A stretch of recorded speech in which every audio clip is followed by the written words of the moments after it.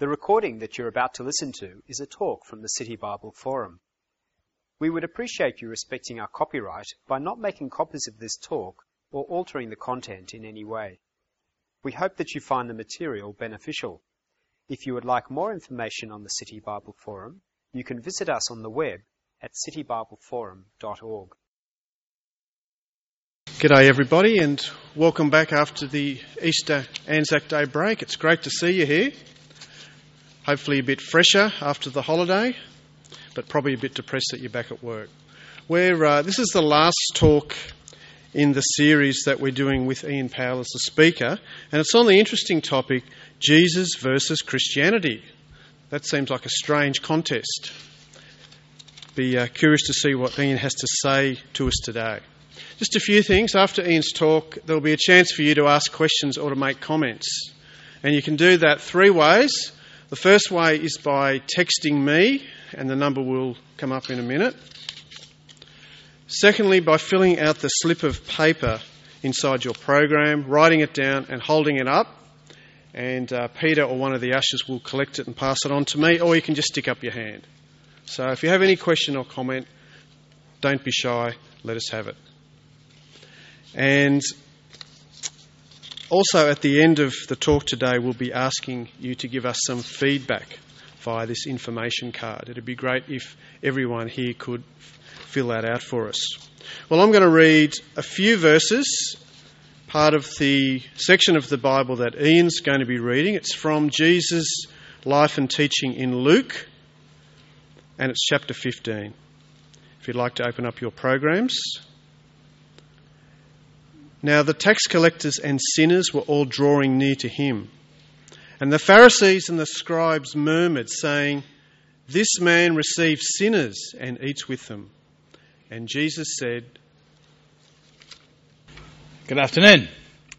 If I walked up to you after this talk and said, "You're a true Pharisee," or "You're a real Pharisee," have I complimented you? Would you be pleased to be called a Pharisee? Or would you think that was an insult? Or would you go, "What the heck was that about?" Many people would find it an insult.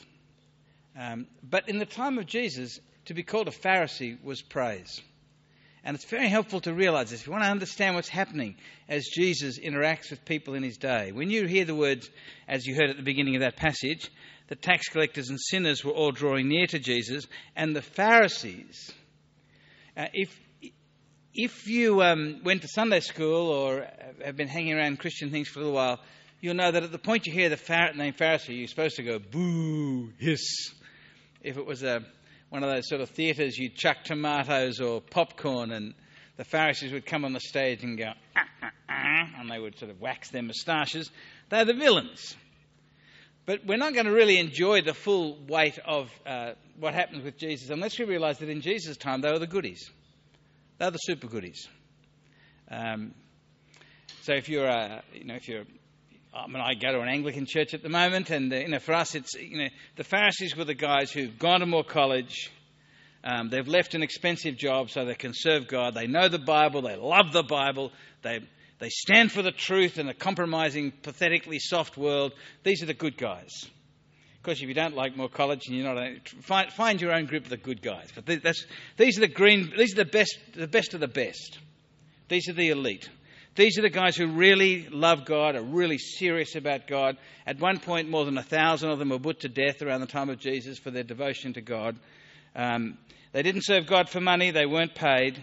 They were always men. There's no point. Every now and then I go, men and women, but that's just nonsense. They're all men in those days.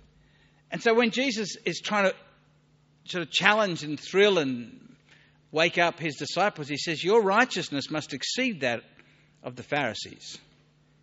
And they go, wow. See, he's chosen, he's not saying your righteousness must exceed that of the prostitutes and the tax collectors. That's easy. But he's picked the best of the best. You've got to be fitter than the Olympians. You've got to be more powerful than the Wallabies or the All Blacks. It's that sort of thing. They're the good guys. When the Apostle Paul is giving a list of things that before he got to know Jesus, he would have bragged about. He says, "I was a Hebrew of the Hebrews.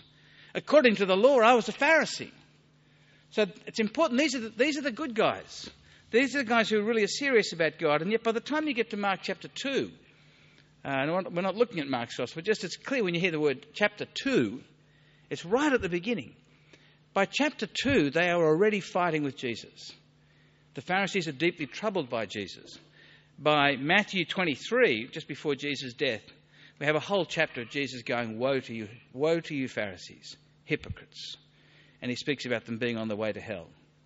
So it's something very troubling about these guys. It's something quite chilling that in the end, these guys who really did want to honour God and protect God's honour and further God's cause, in the end were instrumental in the murder of the Son of God. That they were so close and yet so far. So there's a chilling and a tragic warning here for us. Now it's picked up by this guy Dostoevsky. Now I've got to be honest with Dostoevsky. He's a Russian writer, a long time dead. I have never successfully read any of his books. That is, I've never finished any of them. I've started quite a few. They're great. And this quote I'm going to give you is from the brothers Karamazov, I think it is. And there's some great famous parts in it. There's a terrible description of human suffering and how can there be a God when that happens. And the other character that's quite famous to it is this guy called the Grand Inquisitor. And there's a discussion between Ivan and his brother. His brother is a believer, Ivan is not. And here's the picture that Dostoevsky puts up. Dostoevsky himself seems to have been a genuinely devout Christian, became a Christian partway through his life, having been in prison, etc. Here's the story. Ivan tells the story. That Jesus turned up in Spain in the 16th century. Now they're Russian Orthodox, so the bad guys here are the Roman Catholics. Okay, not their own team, but you know. And so he's a cardinal, so he's a prince of the church. He's the Grand Inquisitor. And he sees Jesus and he arrests Jesus and tells Jesus he's going to have him executed in the morning. He doesn't in the end do that. But here's part of the conversation between the Grand Inquisitor and Jesus, this great leader of the church. Here's what he says. He says to Jesus, "Didst thou not often say, I will make you free? And for 1,500 years we have been wrestling with your freedom. But now it is ended, and for good. You desired men to love you freely, that enticed and taken captive by you, they should live having only your image before them as their guide, in place of the rigid ancient law. They were now weighed down by the fearful burden of free choice. I have joined the ranks of those who have corrected your work." The whole dialogue goes on for pages between the Grand Inquisitor and Jesus. And every now and then, Alyosha, the brother who's a believer, interjects his brother's story, trying to make sense of it because it seems so absurd. And in the end, the cardinal decides not to kill Jesus. He lets him out a back door, sends him away and says, "Go and come no more. Come not at all. Never, never." It's a classic picture of Jesus being seen to be actually in conflict with and unwelcome in Christianity, in the church as an organisation. It really is the modern day equivalent of the Pharisees. Good guys, passionate guys who in their own lights mean well and are willing to suffer for what they think is good and yet find themselves in opposition to Jesus. I regularly meet people who tell me how much they honour Jesus, and yet you talk for 5 minutes and they clearly are opposed to everything Jesus said about himself and what he came to do. Well, let's have a look at Jesus and his dangerous deed. And the dangerous deed, as you heard, is in verse 1, that he is, or verse 2, he's eating, he's receiving, he's welcoming sinners. The word sinners is a powerful word in that culture. For us, it's a joke word. Oh yes, I'm a terrible sinner. I ate too much chocolate, I'm such a sinner. That sort of nonsense. It's got the weight that we would have for someone who sells drugs to children, or perhaps even a sexual predator. It's a word where, it was wicked. And these are people who know what God has said, or the children of Israel, and they said, not interested. That's why they're often equated with the prostitute or the tax collector. People whose livelihood shows that they're not doing it God's way. And these good men, the Pharisees, are disturbed at Jesus' dangerous deed. He's breaking down a very important wall that had stood for generations. And that was, good people, God's friends, God's people, do not welcome and treat as friends those who are not. They certainly don't eat with them. That's like taking them on holidays with you. You don't take your mortal enemy on holidays. You may be working to help a person who's a pedophile, but you're unlikely to take him away on your family holiday. Eating with people is like taking them on your holiday. It's what you do with someone who's saying, I love you and I like your company. In that culture, you may have a meal with your boss who you don't like, or you may have a meal with someone who you're actually hoping to cut their throat in business. But in the Middle East, in that time, you only ate with friends. So the picture of heaven is sitting at the banquet with God. Jesus is smashing that wall down. We know from the Pharisees' writings comments like this, a quote from one of their writings, which is a comment by a great Pharisee scholar on Deuteronomy 18. They say this: "Let not a man associate with the wicked, even if he is attempting to bring him to God's law."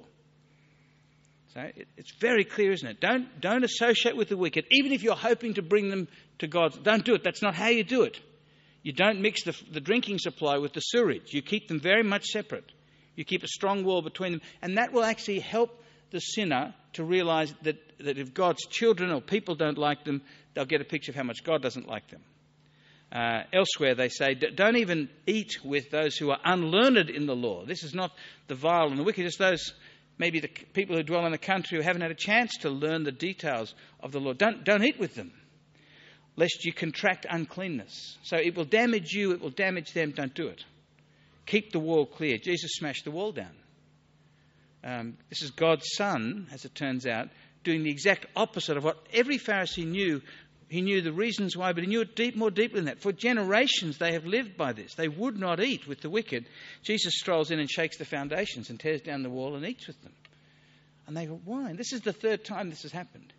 In Luke's Gospel, in chapter 5 and chapter 7, they see Jesus and they're perplexed and they're upset and they don't know what to make of this man who seems to be concerned about God like them and yet is breaking down the wall. So Jesus responds with 3 stories. We've only typed out one of them, otherwise the type would have been far too small. 3 stories. The shepherd who loses one of his sheep, one of his 100, the woman who loses one of her 10 coins, the father who loses 1 or perhaps 2 of his sons, depending on how you look at it. And it's got this great theme going through it. And Jesus tells these stories to defend his actions, to explain his actions. Secondly, he tells these stories to reveal the real heart of God that the Pharisees are seeking for but missing. And thirdly, he tells his stories, I think, almost most importantly, as medicine for the Pharisees. These men who are very keen for God and yet totally alien to God. So we're going to look at these, mainly at the third story. In all 3 stories, you have a key character who sort of stands for God, and therefore perhaps for God's Son, Jesus. They have something precious that's lost. They show an overly enthusiastic, almost fanatical concern to find the lost thing. When they find it, they rejoice. And in the earlier 2 stories, they have this theme that gets picked up and is echoed in the third story. They say this: having found the sheep, he rejoices. When he comes home, he calls together his friends and his neighbours, saying to them, "Rejoice with me, I found the sheep that was lost." When the woman finds the coin after much searching, when she'd found it, she calls together her friends and neighbours, saying, "Rejoice with me, for I found the coin that was lost." You hear the repetition? It's not just a private thing of joy. This is a moment of public joy and celebration that the lost and precious thing has been found. Then we come to the last and the third story, which Charles Dickens says is the finest short story ever written. Now, I don't know what sort of an expert he is on short stories. Seems to me his books are far too long. But I haven't even tried to read a Charles Dickens book. But I like short books with large print. But it's a beautiful story. It's a magnificent story. And it takes you to the very heart and soul of Christianity. I think it's the second best part of the Bible, really, Luke 15. And let me read it. There's a father and he has 2 lost sons. He said to them, the first one's like the tax collectors, okay? We don't have all day to spend. The first one's like the tax collector. The second son's like the Pharisees. Let me read you. It's beautiful. Jesus said, "There was a man who had 2 sons.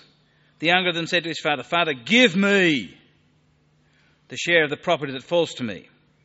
And the father divided his living between them. Not many days later, the younger son gathered all that he had and took his journey into a far country, got as far away as possible. There he squandered his property in loose living.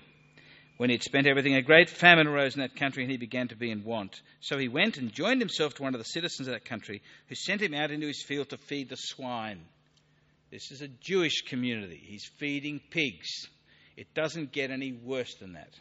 Well, it does in the end. Verse 16. He would gladly have fed on the pods that the swine ate. No one gave him anything. The pigs are getting a better diet than he is. And he's on the verge of starvation. When he came to himself, he said, how many of my father's hired servants have got bread enough to spare? But I am perishing here with hunger. I will arise and go to my father. I'll say to him, Father, I've sinned against heaven and before you. I'm no longer worthy to be called your son. But treat me as one of your hired servants. He just wants his dad to employ him. He knows he can never go back to the family home. If this boy's behaviour is bad in our culture, it is unspeakably insulting and shameful to the family. This would have broken the father's heart. It's damaged the family's wealth because the farmer's divided early and he just sells it off and spends the money. And it has enormously damaged the father's credibility in the village to have a son who behaves like that. So he hopes, perhaps, possibly, he'll get a job as a servant on the farm. Verse 20, so he arose and came to his father. This is a picture of the tax collector and the prostitute and the sinner. The out-and-out wicked person who cares nothing for God.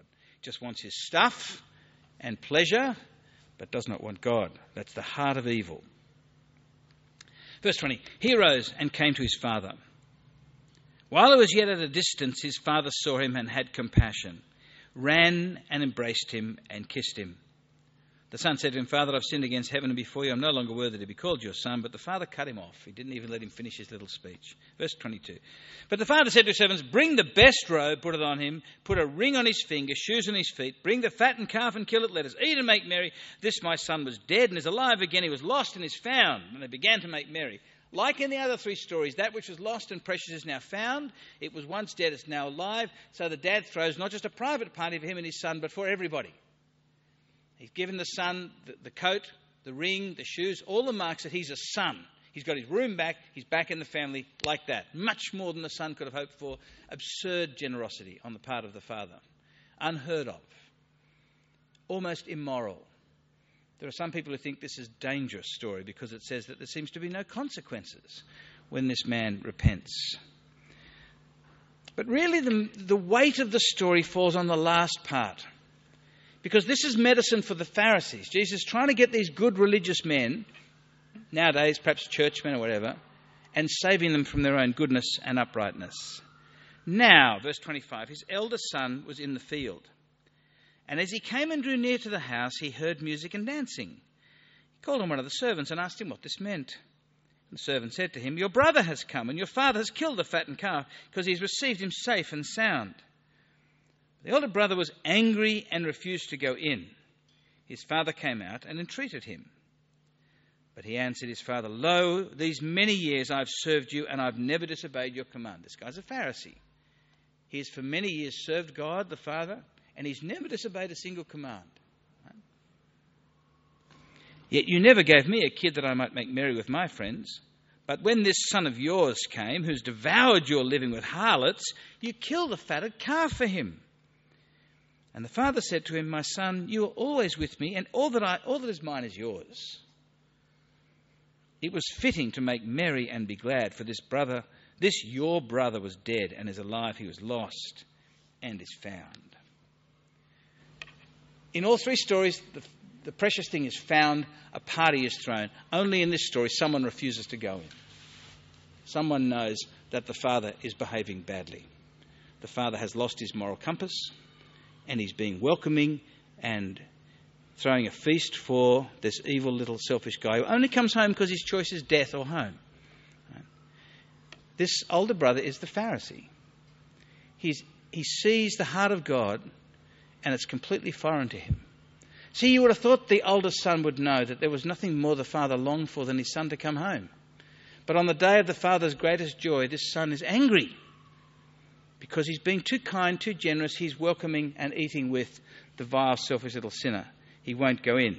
He will not join the festivities, as the friends and neighbours did of the shepherd and the woman with the coin.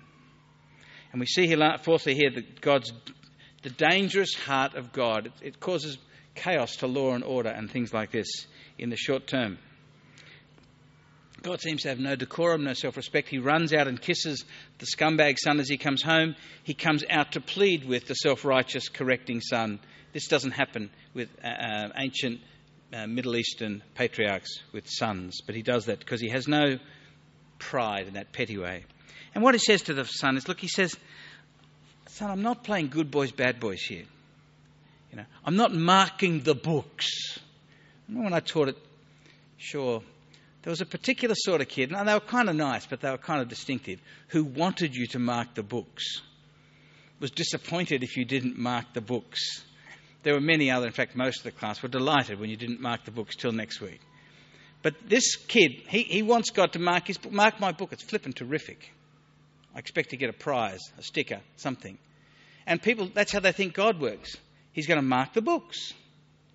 And in Islam, there's a picture of the two angels who are writing your good deeds and your bad deeds, and they hand the books in. It's not quite your book, but it's the record of your deeds. And God, Allah, will assess them and throw in some mercy, whatever. God's not interested in that. That's how the Pharisee works. It's how religions of all kinds works. It's a reward for performance. It's just not the way that Jesus says he or the Father will act. He's not marking the books. He's not interested in your performance. He's interested in people. He's not interested in rule keeping. He's interested in real relationships. It's about what the Bible calls grace, which is where you love the unlovely. Grace is a sort of love where you love your enemy. You love the person who instinctively you perhaps shouldn't.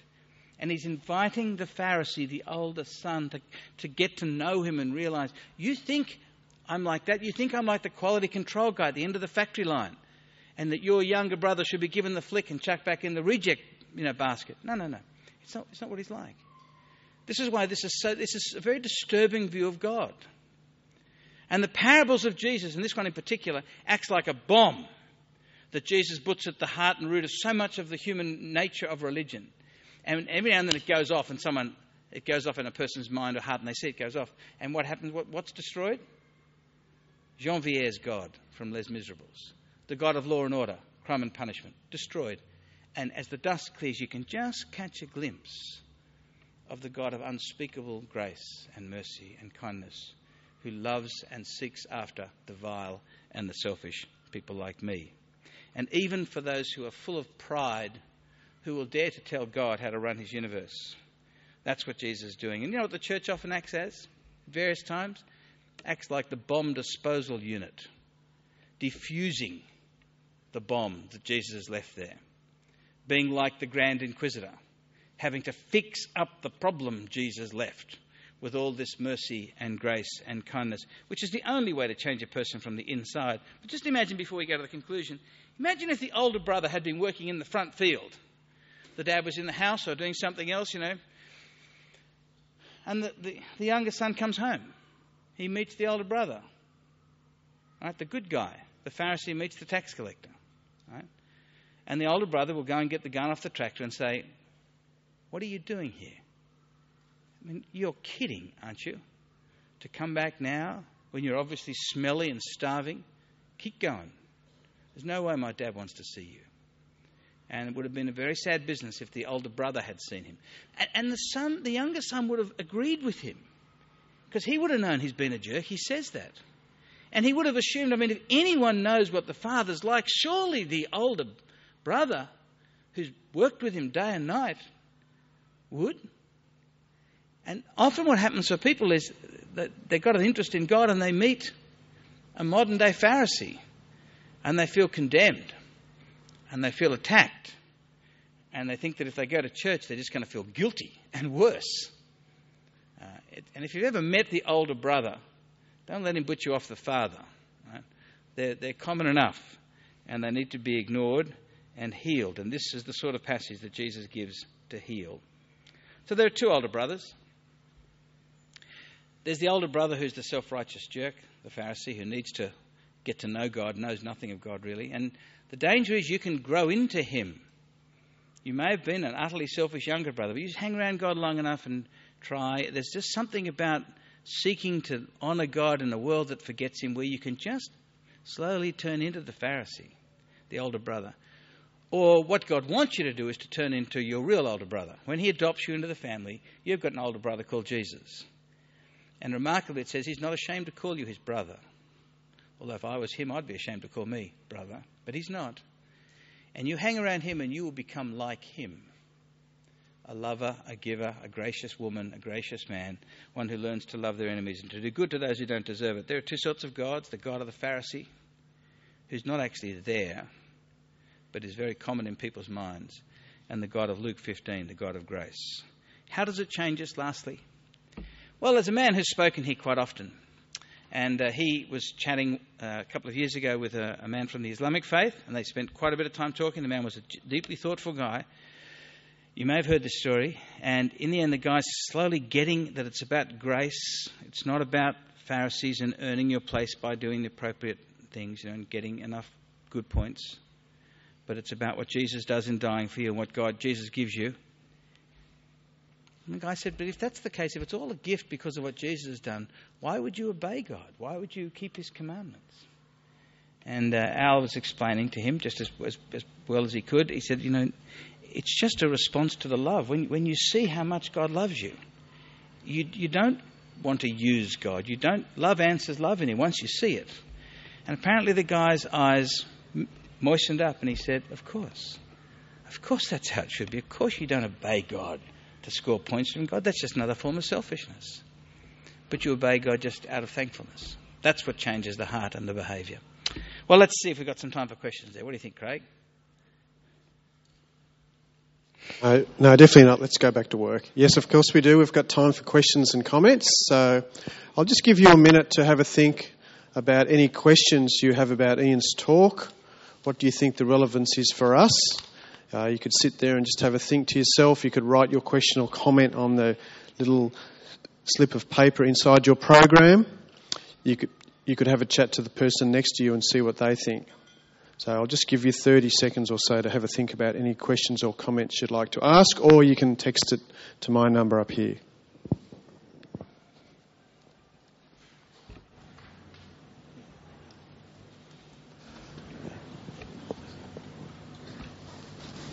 I'd like to ask a question from the floor, as they say.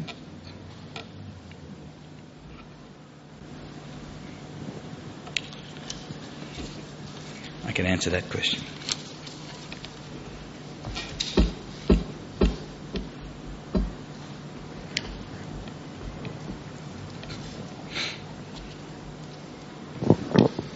I do have a text question, just to kick us off. Good. Not quite sure how your sermon relates to our ordinary notion of freedom. Please explain. Yes, there are quite different definitions of freedom, and some people think freedom means freedom to do whatever I want, no sense of constraint. That's one possible definition of freedom. I think the freedom that the Bible speaks about is freedom to be all that you're made to be. So a fish is free when it's in the water. A bird is free when it's flying. If most fish try to fly, they will just die. If a fish gets sick of being in the water, it will just die. The question is, what are you made for? And what you're made for in the end, when you find your freedom, you find yourself when you're caught up in a relationship with the God who loves you, and when you're actually becoming like Christ. It's that sort of freedom. So it's the freedom you have if you love someone. I don't find it hard to be kind to my mother. Right? I don't find it hard to be kind to my wife. I like being with her. If I had more money, I'd buy more stuff. But I don't have it. So she gets nothing. So it's not, that's what love does. It's the freedom that comes from love that actually does what, if you didn't love the person, might look like a real pain. So it's the freedom that comes from being in a loving relationship and being all that you're made to be. So. Okay, another text. The Pharisees dedicated themselves to living a good life. Isn't that what God wants for us? No. Next question. Okay. No. That's why our government can so stupidly, or a couple of governments ago, not a great deal of difference, can replace special religious education with ethics classes. Yeah, they're exactly parallel, of course, right? Because that's all religion does. It teaches you to be good. I can be good without being God. In fact, I'm better than most people go to. No, you're not, but that's okay. It's all this chatter about being good, and then people say, you guys just talking about being good. We don't. We talk about a relationship with God that will transform you. But it's about your relationship with God. That's what it's about. And if you ignore God, you are like the youngest son and you are an evil person. No one is good who ignores the most important relationships in their life. You may win the award as the most honest accountant in your department, but if you've got children and you don't bother to feed them, you're not a good man. Even though you might be Employee of the Year. You might win all sorts of awards on the planet, but if you're not treating God properly, you're as evil as they come. But it's not about good in the normal sense. It's about relating, being in the right web of relationships that starts with your primary relationship, which is with your Creator and your Judge. Sorry, I'll calm down now. Okay, thank you. Any other questions out here? Just stick up your hand and I'll bring the mic over to you. I want to pray sometime. Everyone's avoiding eye contact. That's okay. How about if I tell one last true story and then pray? Okay. We don't normally pray here, or at least not out loud. But every now and then we like to offer people a chance to pray. Look, there's a story that's attributed to Abraham Lincoln, but it's not true of him. But I remember reading a serious text on the slave trade, and there was a thing like this happened. We just don't know who it was that did the buying. And the story simply goes like this. There was one of those terrible things where human beings were being sold. And a young woman gets put up on the stand and she's about to be sold. And the man who's seeking to buy her is known to be a sexual abuser and has a history. And the African Americans knew who he was. And he's trying to buy her. And he finds this guy he doesn't know bidding against him. And in the end, the story often is Abraham Lincoln, but it wasn't. And in the end, the guy is outbid. And the lecherous sexual abuser sort of, you'll have fun with her, mate. And he just ignores him. Takes the girl away and then says to her, "You're free. I'm releasing you. I'll take you back to the north where you won't be a slave." She says, what do you mean? He says, "I bought you so I can set you free." And they have this discussion. What is it? Does that mean I can go wherever I want to go? Yes, you can go wherever you want to go. Does that mean I can be with whoever I want to be? Well, yes, if they're happy to be with you. And they have this dialogue. And in the end, she says, "Well, then I will go with you. I want to be with you."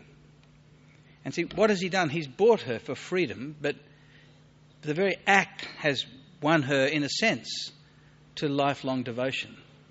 And this is what God does. Right? He buys us through the blood of Jesus. And that actually sets us free. And we say, there's no one I'd rather be with than the one who's died for me.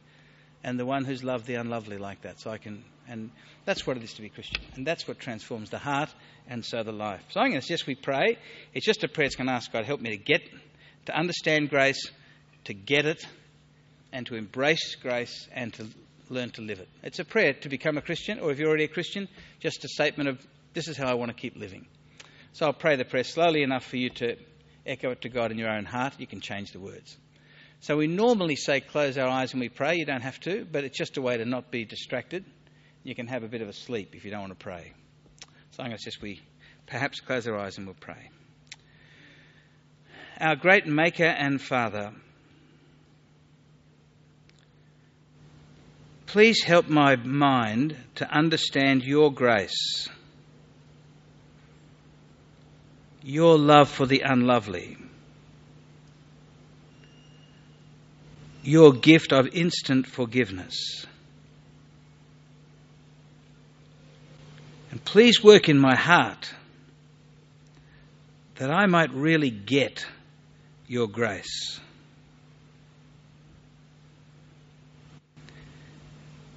Please empower me to embrace your love, to accept and receive your love for me. And please teach me to live a whole new way of life, rejoicing in your love and learning to love and forgive others. And thank you for hearing me. Amen.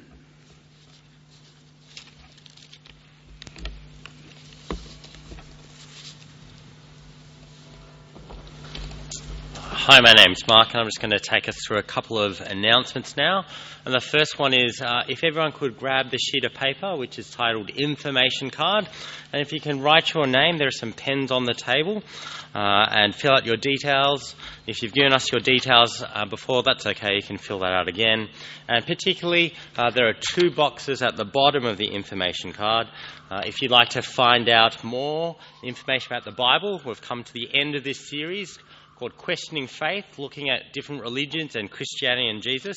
If you'd like to find out more about that and the Bible, please tick that box. And also, if you prayed along with Ian, that prayer he just led us through, if you can tick that box. And when you finish completing that, just fold it in half for your own privacy and put it in the middle, and the ushers will pick that up. So I'll give you a few moments to do that. Grab a pen.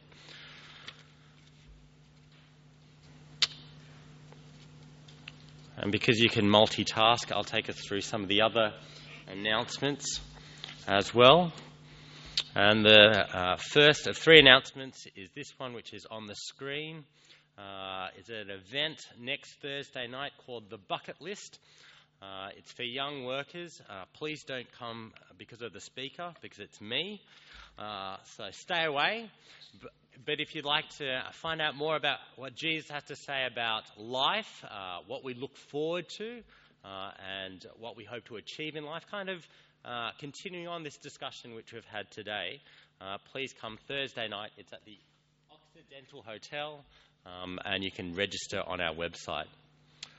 The next announcement is we have something on Wednesday nights, starting on May 14. So 2 Wednesdays from now, there will be a short course for the curious. Perhaps this series over the last 4 weeks has raised questions about what is faith, who do you trust in life, and who is Jesus. This is a course for 5 weeks. Al Stewart, one of the other speakers, will be running this. And there's no prior knowledge required. You just come and we take you through this course that explains what Christianity is about. Also, there's dinner, free dinner at 6 o'clock. So it goes from 6 to 7 dinner, and 7 to 8 is the short course. If you'd like to join us for that, you can fill that also in on the information card as well and leave that on the table. And finally, our next series is the Australian Dream. What do we hope for? And next week we kick off with a guest speaker whose name is Simon Pillar. He's the person who founded Pacific Equity Partners, and the information is on your cards, so please take one for yourself. The topic is the Australian Dream. Is it all about money? Simon is quite good at making money, so it'd be good to hear from an expert about what money brings, but also maybe some of the pitfalls and some of the traps of making money. So we'll be looking at that. Then the following 3 weeks, Al Stewart will be taking us through that. But that's the end of the forum, so I hope you have a good rest of the day at work. If you want to hang around and chat, feel free to do that. But otherwise, see you next week, Thursday, 1:10. The recording that you have just listened to is from the City Bible Forum. For more information about City Bible Forum events in your city, or to order other talks, please visit citybibleforum.org.